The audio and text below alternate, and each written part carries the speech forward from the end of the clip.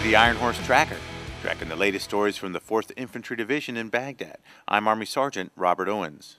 Coalition troops from 1st Brigade, 1st Cavalry Division, along with senior-ranking Iraqi Security Forces leadership, opened the Sab Al Bor Governance Center of Taji in Sab Al Bor, Iraq last week.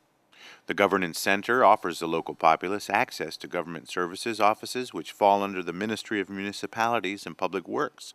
Lieutenant Colonel Kevin McWaters, commander of the 1st Squadron 7th Cavalry Regiment Soldiers, whose squadron has been working with the Iraqi government officials to aid in the reconstruction of infrastructure in Sab Al Bor. And so absolutely, it was a hard fight during the months of November through about May, June, fighting every day throughout the area. And starting in June, we started seeing the people come to us more and more, asking for help, trusting us, trusting in the soldiers and their capabilities as fighters and also their fairness. Now that the security situation has changed so dramatically, people are coming back in large numbers, and the government of Iraq has identified Sab Al Bor as a key city for the return of displaced persons and as a model example. 1st Brigade, 1st Cavalry Division soldiers were on hand to open a new Iraqi police station in the Abu Ghraib district. Specialist Daniel Turner has the story. In a town once ravaged by sectarian violence, a community comes together on common ground.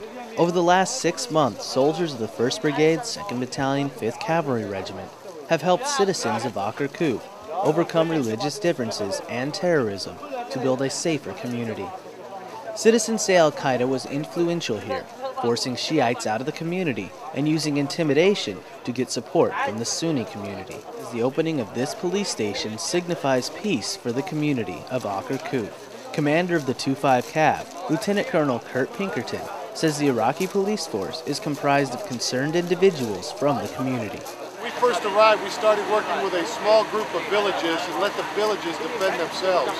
And we expanded that out to what's called the volunteers, commonly known as concerned local citizens now. They then stood up against the Al-Qaeda. Lieutenant Colonel Pinkerton says he would like the incoming coalition forces to take over where his unit left off, moving on to the next stage of reconstructing the area. Reporting for the 4th Infantry Division Public Affairs, I'm Specialist Daniel Turner, Baghdad. And that's all we have today on the Ironhorse Tracker. Check out our website at www.hood.army.mil/4ID. In Baghdad, I'm Army Sergeant Robert Owens.